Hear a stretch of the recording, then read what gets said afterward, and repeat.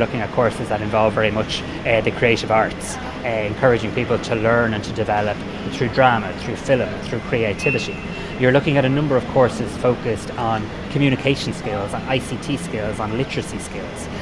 You're looking at, and I think this is one of the really strong elements in most of the programs, there's a very strong focus on career progression, on work placement.